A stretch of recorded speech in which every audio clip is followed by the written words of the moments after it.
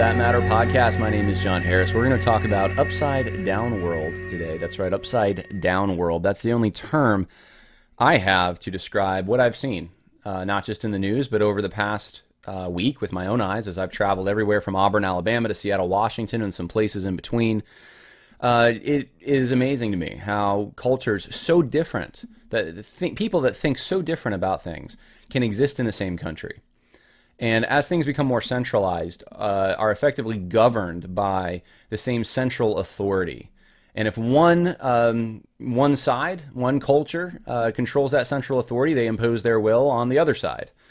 It doesn't quite go as much that way from the other end. Conservatives don't tend to impose quite as much. They tend to want to be left alone and have less government. But we're entering a time now where I don't know if we want to call it post-conservative. I'm not even sure what we want to call this. I mean, it's certainly post-Christian, but we're losing pretty much everything that grounded us as a people. And I think back to what George Washington said in his farewell address. He talked about the United States being, despite the differences between North, South, and Mid-Atlantic, having a common cultural heritage. They're the same people. They all come from England, just about. Of course, there were exceptions, but in general, that's the kind of English traditions, English value systems existed within the United States and governed the United States.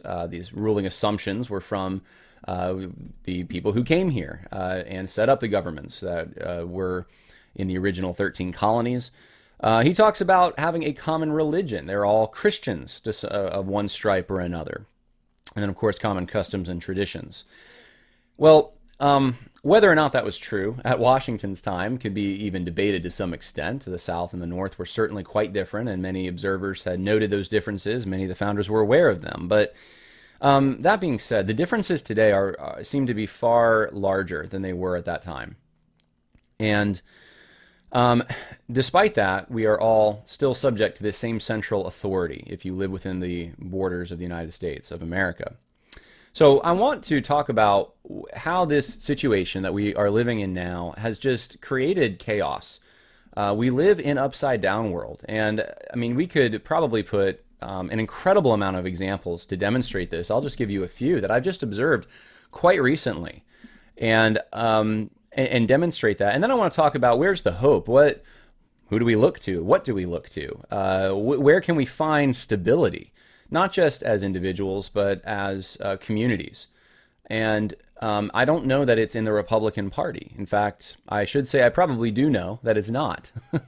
That cannot be the place. It doesn't mean that we shouldn't work towards political ends. We should be more involved in political things, I think, than we have been as conservatives, both politically and theologically.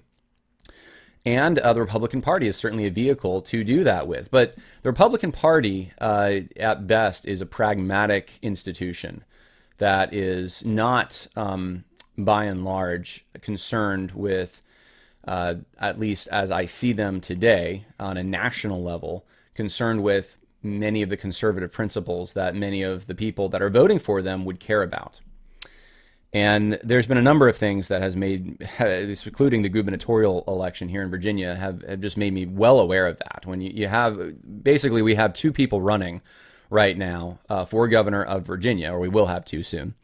Both of them are effectively Democrats. Only one's honest enough to actually be registered, though, as one. The other one is running as a Republican. But his views have been very progressive. And, of course, now he's being endorsed by all these conservative groups because he's the Republican, and he's talking like he's more conservative, trying to run a little bit more to the right. But he was preparing even in the primary for the general. And there's nothing, just doing a little bit of a study on him just leads me to believe this guy's not really a conservative. But I see people who they hunger for someone to lead them out of this woke nightmare that they're in, and they think this is the guy to do it, and he's not. But the Republican Party has become more pragmatic, more about winning, and political parties should be about winning. That should be part of who they are. That's for sure. But there should be a desire to win, to advocate certain ends, certain principles, certain things that need to be achieved or need to be defended to make civilization and culture continue to exist. And I don't know that those things are characterizing much of what I see in the modern Republican Party. So this isn't to bash the Republicans. It's just I want to give for you some of my observations that I've seen over the last week or so. And I'm going to play for you as well the trailer for Last Stand Studios' next project, which I encourage you all, please contribute to this. If you don't like what you're seeing, this is something that you can do. This is something I think that's very beneficial. And I'll explain why after I play it. But it's on the monument situation here, which Republicans seem to have abandoned the field on for the most part. And they're worth defending. And it's not because of the granite. It's not because of material. It's because of what they represent and what they should continue to represent and what it means for our civilization when they come down. So we're going to talk about that a little bit. But to start out with, I'm just going to say welcome to Upside Down World. I had a pleasant experience a few weeks ago. I got to visit the D-Day Memorial in Bedford, Virginia. Here's some pictures I took while I was there. You can see those who created these monuments just did a amazing job. It's so, I mean, you'll tear up going there, I think, if you especially if you're alone and you're just reflecting on the sacrifice that many of these men made. Not perfect men by any stretch. They were men, but certainly fighting against something that we believe to be evil. I think we have good reasons to believe that. The Nazi regime would have been very bad if they had won for freedom and not just for an abstract kind of freedom. I mean, they would have actually eroded many of the cultures and countries, and certainly when it comes to religion, it would have been very bad for Christianity had they have won. And of course, D-Day being one of the major turning points of World War II in the European theater, many of the men who fought were from Bedford, Virginia. They were part of the Stonewall Jackson Brigade. And the lesson learned was that you don't put men from the same region in the same groups, because if they all die, then you've devastated that population. And that's kind of what happened in Bedford, Virginia. A large percentage of the men that went to war did not come back, which is why they put the D-Day Memorial in Bedford, Virginia. But you get a sense for the moment. Look at this soldier, if you're watching, climbing this fortress that's supposed to be around what look to be like they represent bunkers. And just the struggle that they went through. And the thing that, we honor is it's not just these abstract things like freedom and liberty and equality and democracy, which, those are the things that more progressives want to talk about. But it's actually, we honor men who in their minds, were defending their homes, were exerting much energy and sacrifice and bravery to do so. And these are the kinds of men that we want to cultivate in our culture today. We should want to cultivate, at least.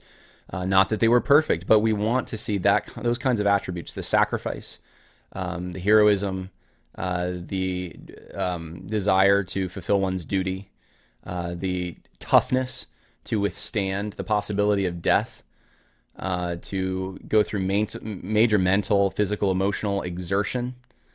We don't have men that are like this as much anymore. It is a dying breed, but it lived in that greatest generation. And not to idolize them, I'm not at all. If anyone thinks that, they're reading me wrong. But we know that there are some attributes that we are missing that used to be in larger supply. And that's one of the takeaways from the D-Day Memorial, I think. And there's many memorials like this. Well, as you know, what's going on in our society, though, is these men who exhibited these traits are being ripped down all over the place. Men who are significant in whatever the field may be, to exploration, to theology even, to demonstrating the attributes I just talked about on the battlefield. Thinkers who were very instrumental in the formation of our country or our local area, regional area. These are coming down and other things are going up. And I'll give you just some examples that are fairly recent that I just had on my phone, just screenshots I took when I saw them. I thought, you know what, I might use that for the podcast later. Just very recently. Here's one. And I don't know all the circumstances of all of these, but Westminster Seminary West there was a plaque there bearing the name of J. Gresham Machen, and it has been covered. I don't know why it has been covered. I'm not sure what the motivation behind this, but it certainly fits what we're seeing in other areas with men who made significant contributions to, Machen. Come on, this is Westminster. This is someone who built the institution. The institution would not be there had it not been for Machen. But from the post from a gentleman named Darrell Dow, it seems to be something related to Machen had said some things about segregation that seemed positive in a personal letter, and I have not read that letter. But those are the kinds of things used to disqualify people, cancel people. You can think about, I often think it this way. Think about your own parents or your grandparents. Think about some of the views that they hold. Do you agree with everything your parents believed? You probably don't. In fact, there's hardly any child who would agree with everything his parents believed, and there's hardly any parent who would agree with anything that their parents believed. Things do change over time, and people learn from the mistakes of people before them. They also learn from the triumphs, and hopefully they retain the triumphs in their tradition, and they're able to look at the mistakes and not to completely condemn their parents. They wouldn't be here without their parents. They owe much to their parents. They're commanded to honor their parents. But they don't have to necessarily copy everything their parents did. And we're in a situation now where we want to rip down those who built the institutions in this country, those who were behind. You can look at this one. The Northern Virginia City of Falls Church has renamed schools honoring Thomas Jefferson and George Mason, founding fathers who also owned slaves. There you go. George Mason and George Washington George Mason and Thomas Jefferson, they must come down. These men owned slaves, therefore it disqualifies everything else they did. Forget the fact we wouldn't be here without them. Forget the fact that we wouldn't have our founding documents. Probably, was certainly with Thomas Jefferson, but George Mason played major roles. We wouldn't have much of what we enjoy. The luxury to even rename these places would not probably have existed without them, very likely at least. And yet here they come falling down.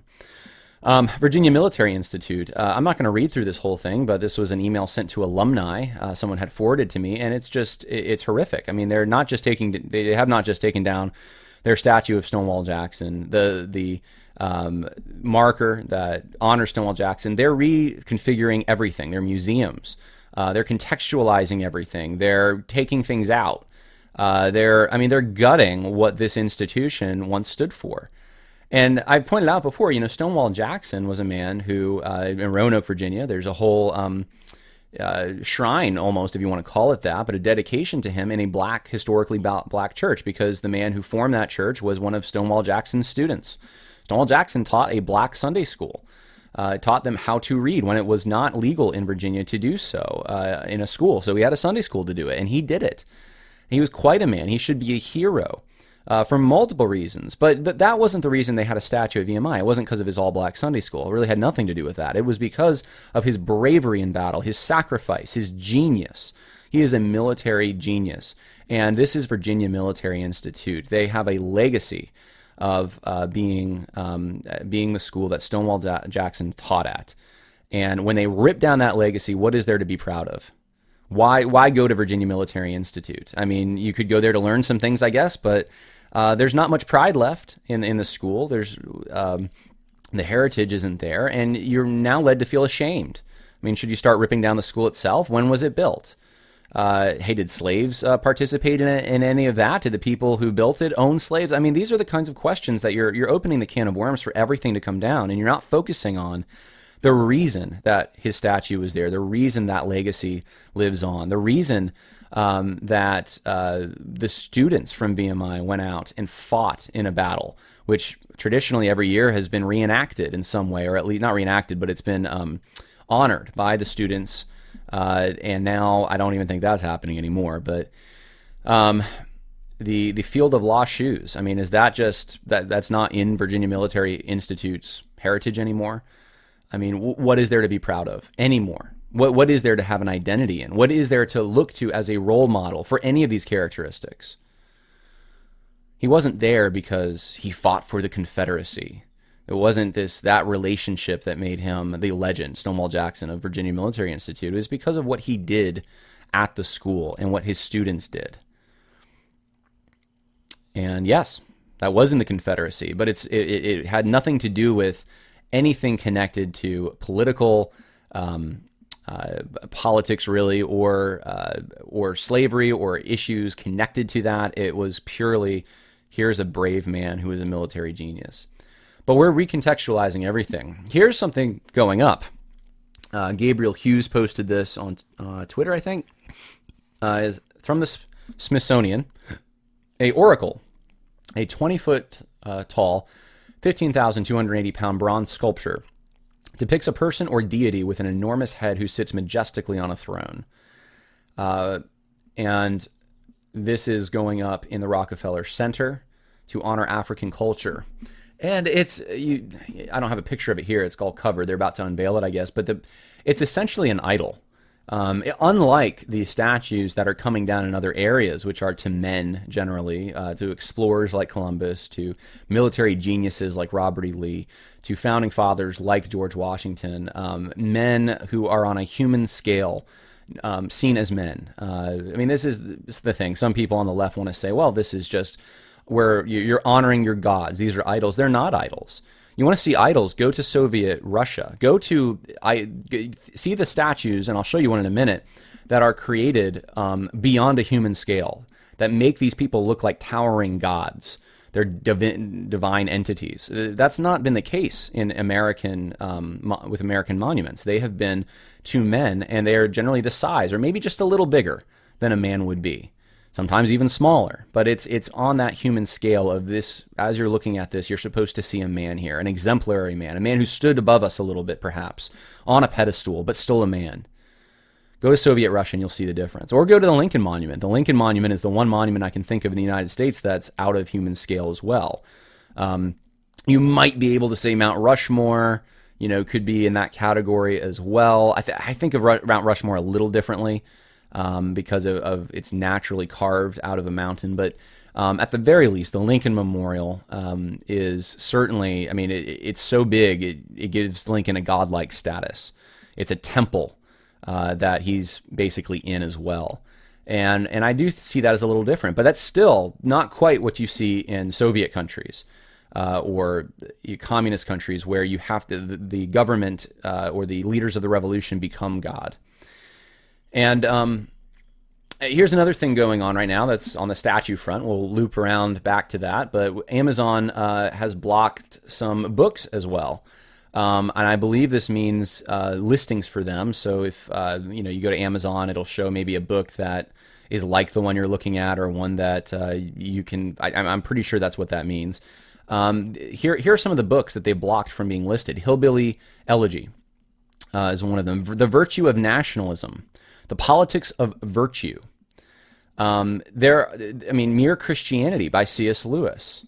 12 Rules for Life by Jordan Peterson. A number of books. And here's Chris Buskirk says, Hillbilly Elegy by J.D. Vance, among many books by Christian right-of-center authors, have suddenly vanished from Amazon. Let Amazon know what you think. Don't retreat. Let them hear you. And I think since this has been posted on the 15th, Amazon has said, if I'm not mistaken, that this was a mistake. But look, if it's a mistake, why in the world did you go after all these books? You're not going after books on the left. This is the world we're living in, guys. And it's time for us to, if we haven't yet, wake up to this fact. My days may be numbered on YouTube or wherever you're listening to me. And I've thought about trying, what are the alternatives? That's why I'm on Gab. That's why I'm on a number of social media platforms, MeWe and WeSpeak, and I don't even remember all of them, Parler. It's because of this. That's why I try to upload my videos not just to YouTube, but I will upload them as well to Rumble. And we are getting pushed more and more, just those who are even just kind of center right are getting pushed more and more into these ghettos, cultural ghettos. It reminds you of things that happened in, honestly, I hate to say this, but leading up, just because I've studied it some, leading up to World War II in Germany. It reminds you of the ways that the limitations, it wasn't like overnight how the Holocaust happened.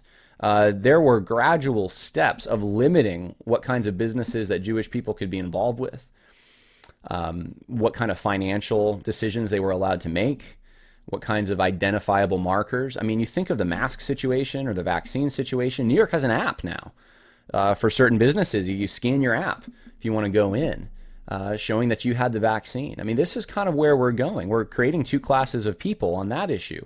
We see on these ideological issues, some ideas are just not permissible. You will be canceled. Mike Lindell is canceled from about everything right now. His only way just about to communicate is you can talk to him through email, not him personally, but his business. You can go on his website. You can order things.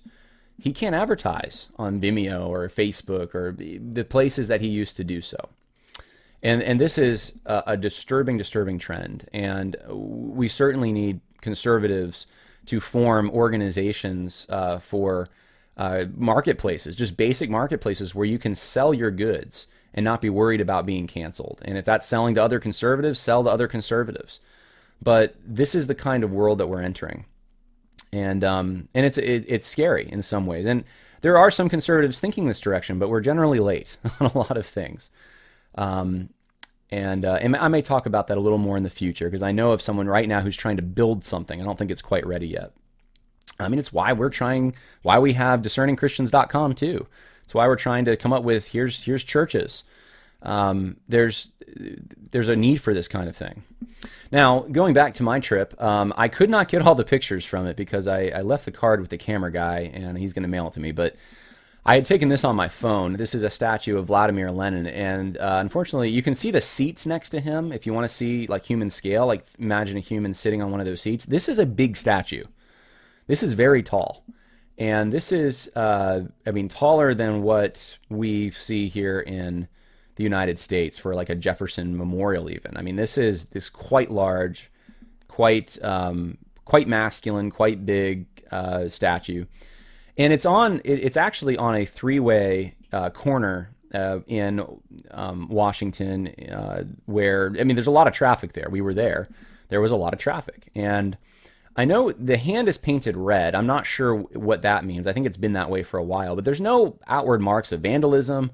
Nothing like related to, this man, murdered people. No, just Vladimir Lenin right there in Seattle. And I thought this was interesting. In Seattle, Washington, vandalized were a Confederate memorial, which it was in the middle of a cemetery. You had to go to the top of this hill, walk to the cemetery, and find it and destroy it. And that's what people did. And I saw some newspaper articles online, local papers, trying to say, people have a problem with the Lenin one, but it's on private property. They can't do anything. Well, that's not true, because it did not hold them back from destroying the Confederate memorial. They did not hold them back from vandalizing a Washington statue at the university there.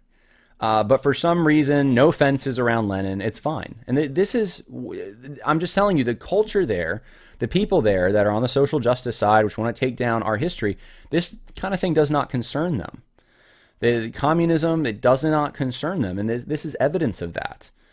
They're not going after this statue, but they have gone after these other ones because of connections, I'm assuming, to slavery in their minds. They ignore what those statues are actually there for. Here's a number of screenshots that I've taken. I just want to give you, this is overwhelming in a way, and I could have added more, but I just want to show you, here's what's happening. Look around you, just in the past, I think most of these are from around the past week or so. You have the Golden Globes was canceled. Tom Cruise returns his awards at the Hollywood Foreign Press Association, reels from race and corruption scandals. And you read this article in Breitbart, and it shows how there's all these celebrities speaking out against the Golden Globes because they're too white. That's the main thing. They're too white. They're not diverse enough. And you have someone like Tom Cruise giving back awards he's earned. I mean, do you think that's a legitimate gripe, or is this just a strategic political move? It seems insane, but that's the reason. Too many white people, not enough minorities on the the Foreign Press Association. You have Newsweek. Actually, let me get to that in a minute. You have American Idol.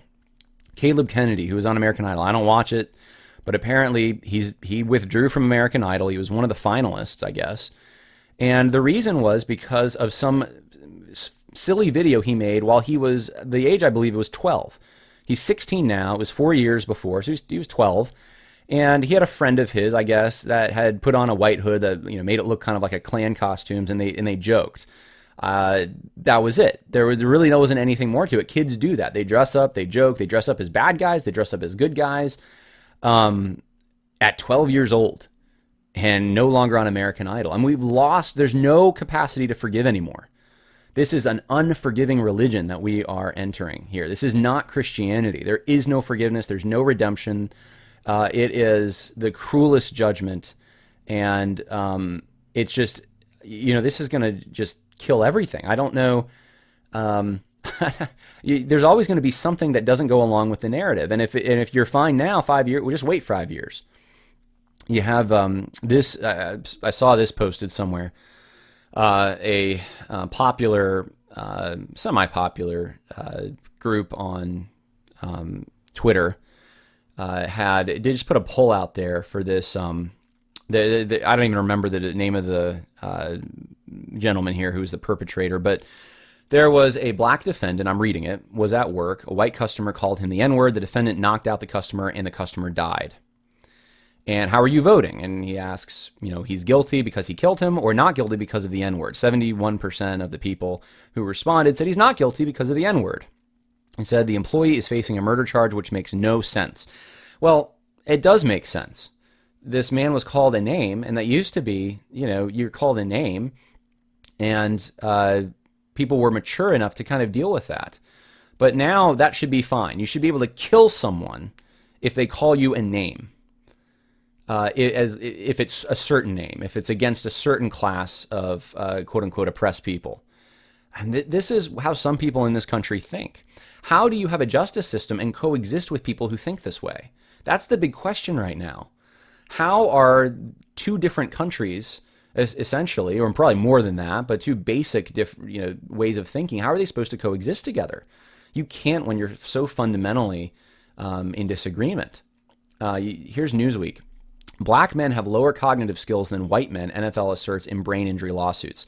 So testing some of these NFL players years later, their cognitive abilities, the NFL is, paying some of these people, for what they went through. But they're doing it with different standards. If you're black, you have a different cognitive ability standard that you have to meet, which is much lower than a white person, because black people apparently have lower cognitive skills. Now, if that doesn't sound classic white supremacist, I don't quite know what is, but here's the thing. This is all done under the guise, this is being motivated by critical race theory assumptions, not white supremacists. Actually, that's not even the word I want to use. They both have a hint of a quote-unquote white supremacy, if you want to call it that. But it's just not on the basis of a scientific racism, even though it sounds like it. It's on the basis of this theoretical junk that people are believing now. And it's upside down world. The people who are complaining the most and say they hate white supremacy, quote unquote, are saying things like this, are assuming things like this. Well, Golden Globes, Foreign Press Association, it's just, they must be racist. A black person can't get into those roles because they're, it's the racism that's keeping them out. They're not capable in some way. 12-year-olds who make silly videos, they gotta be banned. Justice system, well, we need to consider the roles of oppressor and oppressed. So there's no equality before the law anymore. Lawsuits against the NFL for brain injuries. Well, we need to use a different standard because black people have less cognitive skills, according to the NFL. You have BLM co-founder Colors rail against white supremacist housing market weeks after splashing out millions on real estate. So basically, the long and short of it is this BLM co-founder, Patrisse Cullors, can buy a house that's multi-million-dollar house in very quote-unquote white area because that's part of social justice. She's trying to go to these areas because you know what? The housing market has been white supremacist. This is correcting that. And so she can do this. I mean, forget the fact that the people she's supposedly advocating for live in ghettos, and she's not putting in the money towards that. She's buying herself this kind of house. It smells of hypocrisy in so many different ways. This is Black Lives Matter, but you're really this is how you're going to fight white supremacy, is by buying multi-million-dollar houses and living there. I mean, I really think, the white people in the area, I'm sure, are so, upset about this that, you've really smashed their white supremacy. I mean, come on. But the justifying outright selfishness and it's not selfish to buy a multi-million-dollar house, but if you're Patrisse Cullors and your whole shtick is that there's this oppressing, the people are being oppressed, this is a horrible, horrible thing, and you're going to get rich off of people making donations to help against that oppression, that's where the hypocrisy comes in. And then to justify it by, well, I'm just smashing white supremacy, that's where the hypocrisy comes in. And then you have a Space Force unit commander removed from his post for decrying Marxism in the military. So you have a Space Force commander who went on a podcast and basically made comments against critical race theory. Now he's being removed. So you can't decry neo-Marxism. Buying a house, though, in a very rich area while you say that you're trying to advocate for these poor, oppressed black people is apparently advocating for a poor black people. Being against white supremacy, but believing that black people have lower cognitive skills is apparently okay. I mean, I'm just going through. We are in upside down world. We're in upside down world. And no one can find a foundation right now. If you're in the secular world, you don't have a foundation. You're not finding one. You're not finding stability. It's not in tradition. You can't figure out the changing ground underneath your feet where it's going to be tomorrow. Most people are coming from broken households, it seems like now, so there's even more instability. It is a confusing world, and this is the world where Christians have an opportunity, and the true church has an opportunity to step up and to provide stability. We have answers to so many of these things. We have forgiveness. We have actual sins that we can identify. Say this is a sin. This is not a sin. We have equality before the law. We have justice. Example of a justice system that worked, that was ordained by God. We have so many answers to these things, and yet I don't see, what I see is churches either being quiet if they're prominent or going along with it for the most part. And that's a sad thing. So I wanted to share, kind of just to wrap this up, I made some notes. I just want to share some observations that I have culturally, and then I'm going to show you the trailer and talk a little bit about that. But observations on where we are headed. Because I think in going from, in the morning in Auburn, Alabama, at night I'm in Portland, Oregon, I see our future. Because we're being pulled more and more towards the Portland, Oregon. We're being pulled more and more in this progressive, they call it progressive, but it's this Marxist postmodern direction. And you see a lot of beautiful areas in Oregon and Washington, absolutely stunning. I mean, they have mountains that aren't around in Alabama, that's for sure. But you look at the people, not a lot of smiles, not a lot of families, a lot of mental health issues. I probably saw in like half an hour of being at a park in Portland, 5 people talking to people who weren't there. Lots of graffiti everywhere in Portland. Barbed wire fence around a food truck area. I went out walking and high walls, barbed wire fence. I mean, it's not the kind of thing you'd see in Auburn, Alabama, but it's the crime. There's crime, more so in Portland. The people look androgynous. It's just interesting to me to watch so many people in their 30s and 40s without families walking around, but sometimes you have to, is that a boy, is that a girl? Even if it is a girl or a boy, the way they're dressed is so androgynous, so individualistic. There's one, I remember I saw a girl, and I was like, she looks like a girl, really. And then I looked, and her boyfriend, I guess, was with her, and he also kind of looked like a girl. And I just thought, what, the confusion that this must, for someone who is born into that, the confusion there must be, the insecurity that must create. And you're seeing it with the drugs, with the mental health issues, with just the depression that just, it hangs in the air, despite the fact that it's incredibly beautiful. Outside of Seattle, we went to just a little sports, I guess it was a sports bar. The person at the hotel told us it was a steakhouse. We got there and we sat away from the bar and we got some burgers and stuff, but it was a comedy night and we didn't know until the food came out. And we were, I wanted to get the food, but it was some of the raunchiest things I've ever heard in my life in this comedy club. It wasn't a club, it was just a comedy night. And I would have left. You keep thinking like, okay, we gotta wait. The food's just about here. Let's get this over with. Hopefully it'll get better. Let's leave. It never did. It just kept getting worse. But no one was laughing. And the things that they were saying, it's just shock value stuff. But it wasn't shocking to any of them. That's where we're going. I think that's where we're so desensitized that you don't feel anything. You're numb. You're looking for drugs and other things, heightened sexual experience if you can find it, to try to get some kind of happiness. And it's interesting. We were walking in Auburn and just people are happy. They're out. They don't have masks. That was the other thing. They're laughing. They're having a good time. It is so different. And they're dressed, the girls dressed like girls the certain way. At least there's gender norms there. The guys dress like guys. Different world. There was ignorance. So we went to the former Chaz area. It's not Chaz anymore, but it's, a lot of people on the left are there. A lot of, it looks that way, and the people are that way. And we tried to get some man on the street type interviews. It was very difficult. We kind of gave up after about an hour because we asked so many people who George Washington was and what they thought of his statue. So many of them did not know who he was. They live in Washington State, named after George Washington. All the highways have a profile of George Washington. They didn't know who he was, many of them. Or they just didn't know enough about him to really know anything about him. Not one fact that they could name about him.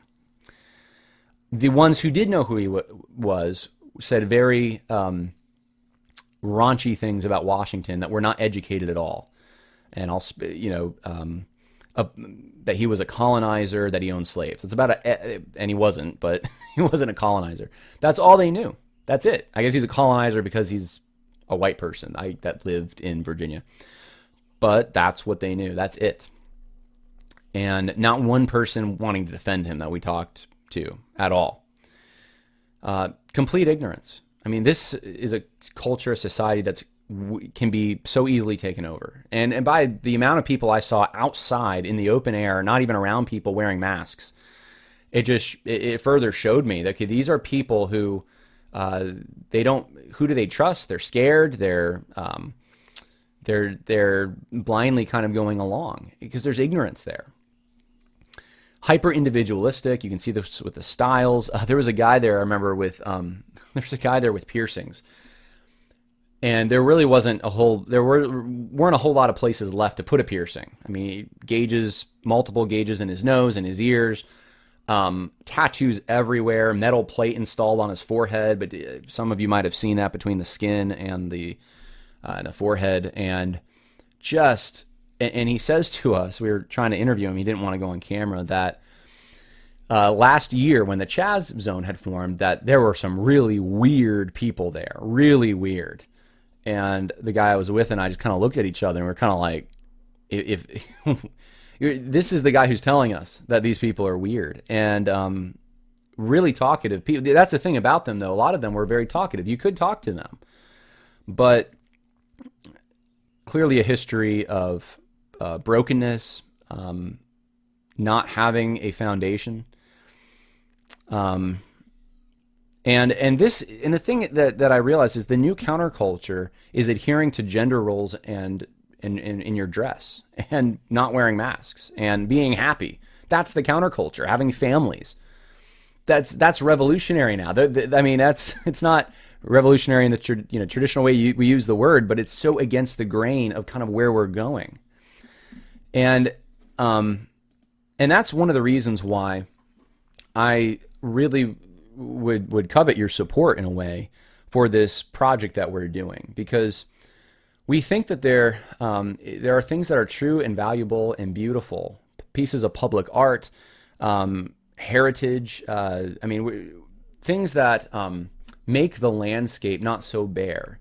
They infuse meaning into where you live, attachment to place and land, which creates a willingness to want to preserve and treat right place and land. I mean, that's another thing I noticed. The people who are the most environmentalist in Portland and Seattle are some of the most messy.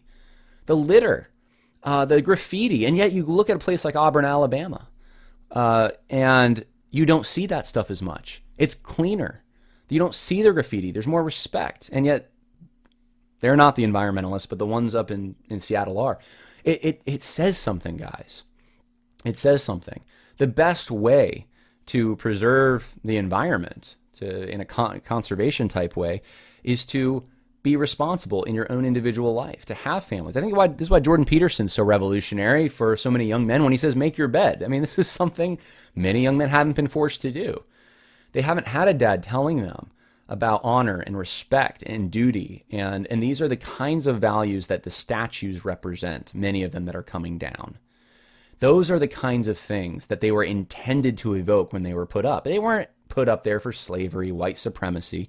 Did some of those people have views that are very out of step with today's egalitarian view of equality? Yes, very much so.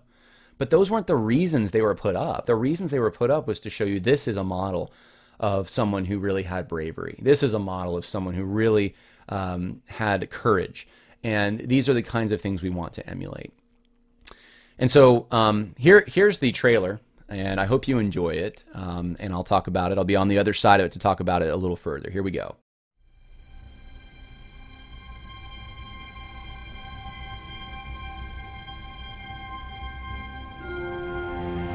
Monuments have been important for not just centuries, but millennia. It is the way that human beings can mark something or someone as important. It's actually a biblical idea, right? That you have to remind yourself because we tend to forget.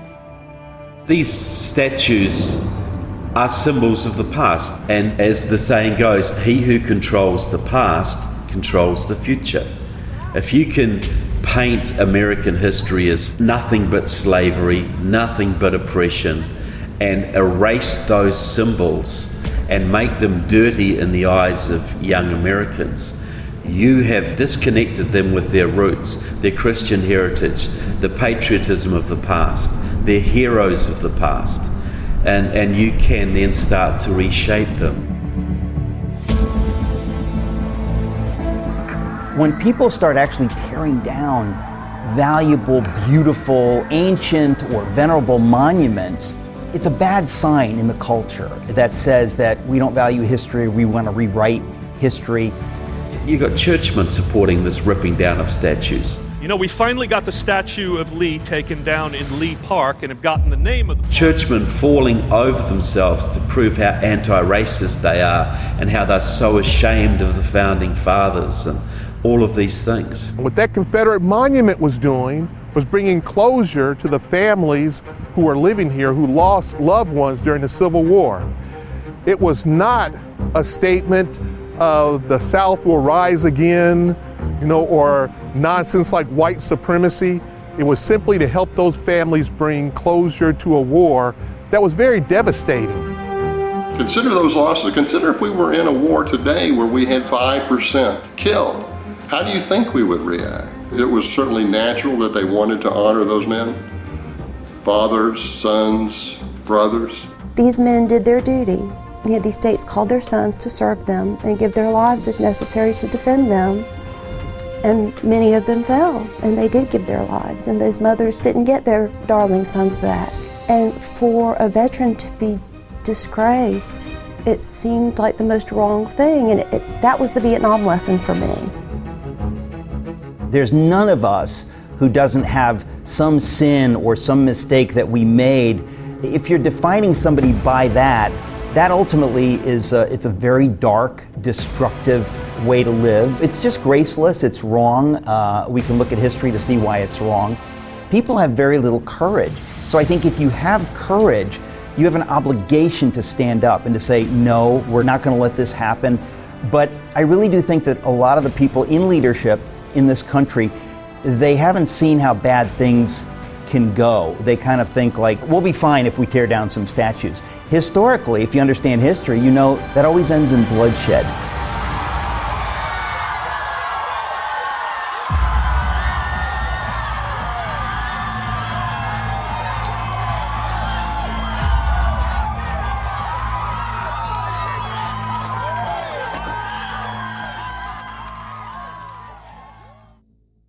If you would like to contribute to American Monument, please go to the info section. There is a link there. You can go and you can contribute to this documentary. I think it's going to be beneficial.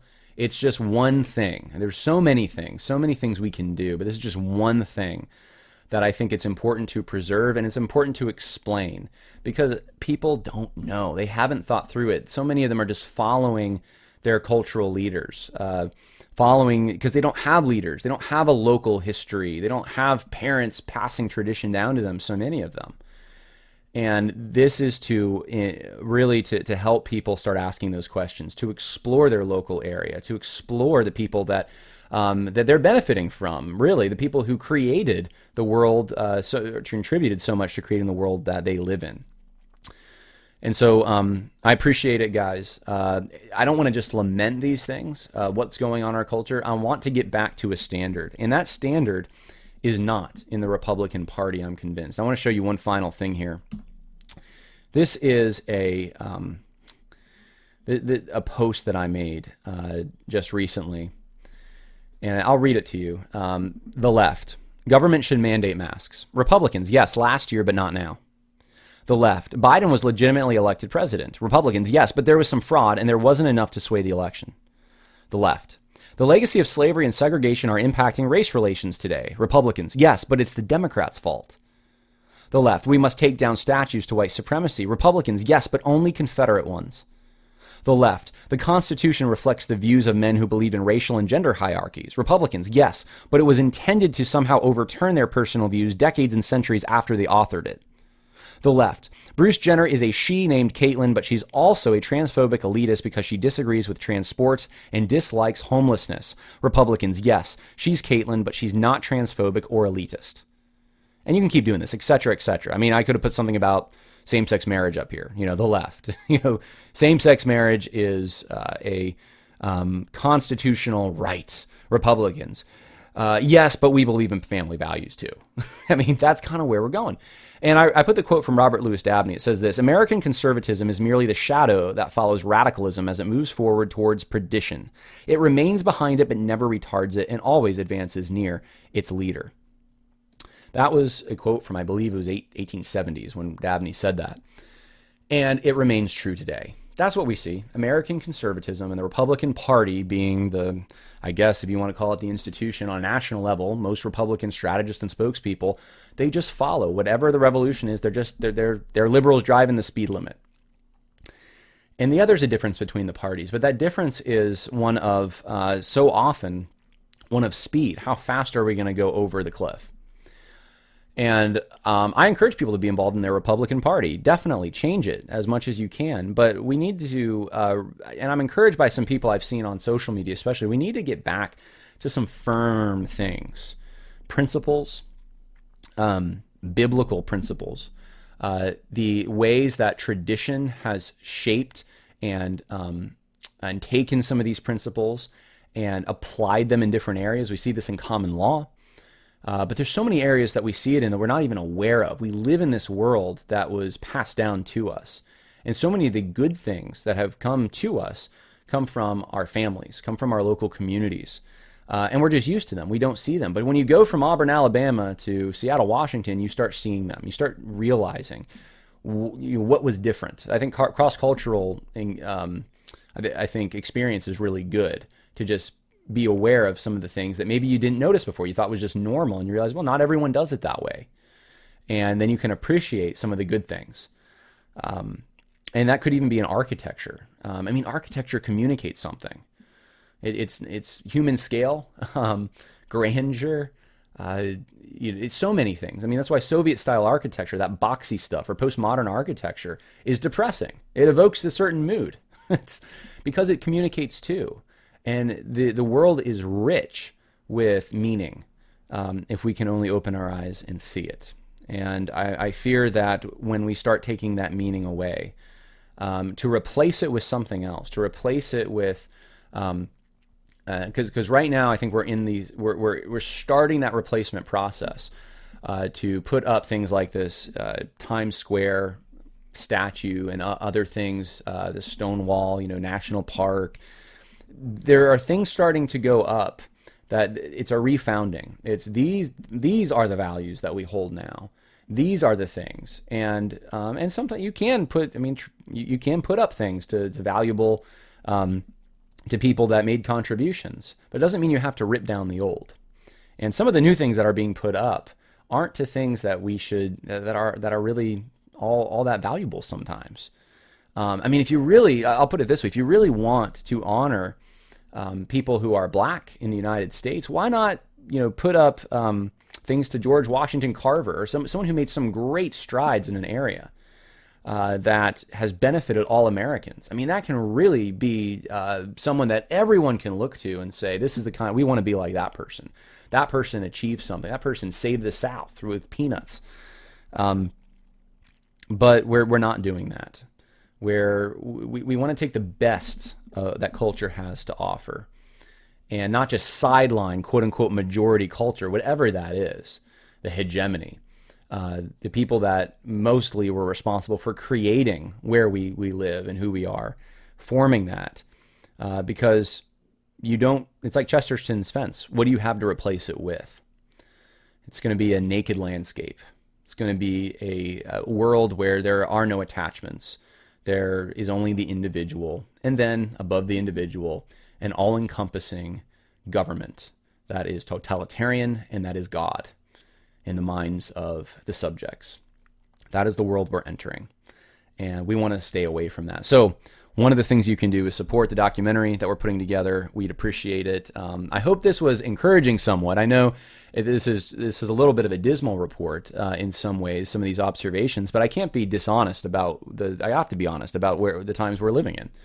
And that is where we're living. And it's an exciting time to be alive because it means that the light shines even brighter and you get to demonstrate that light. Don't hide it under a bushel.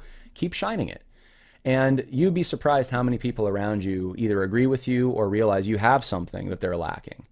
Sometimes even just living your life, even if you think you're not making a big contribution, raising your family can be such a difference. It can be such especially if you do it in a place like Portland, right?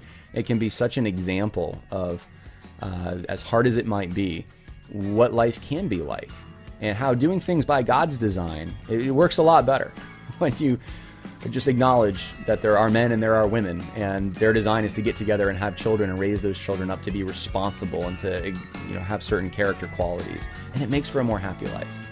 So there you go. I hope that helped. I hope if you're able to, you can support the American Monument documentary, and God bless.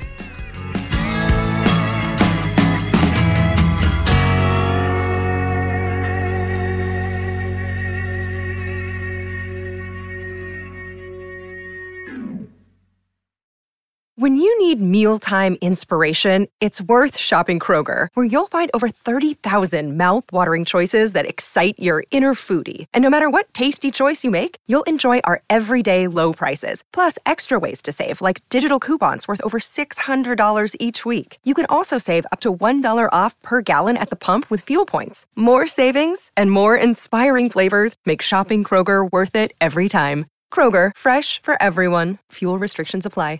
Support for this podcast and the following message come from Corient. Corient provides wealth management services centered around you. They focus on exceeding your expectations and simplifying your life. Corient has been helping high achievers just like you enjoy their lives more fully, preserve their wealth, and provide for the people, causes, and communities they care about. As one of the largest integrated fee-only registered investment advisors in the U.S., Corient has deeply experienced teams in 23 strategic locations. Corient has extensive knowledge spanning the full spectrum of planning, investing, lending, and money management disciplines. Leverage Corient's exclusive network of experts to craft custom solutions designed to help you reach your financial goals, no matter how complex they may be. Real wealth requires real solutions. For more information, connect with a wealth advisor today at Corient.com. That's Corient.com. Corient.com.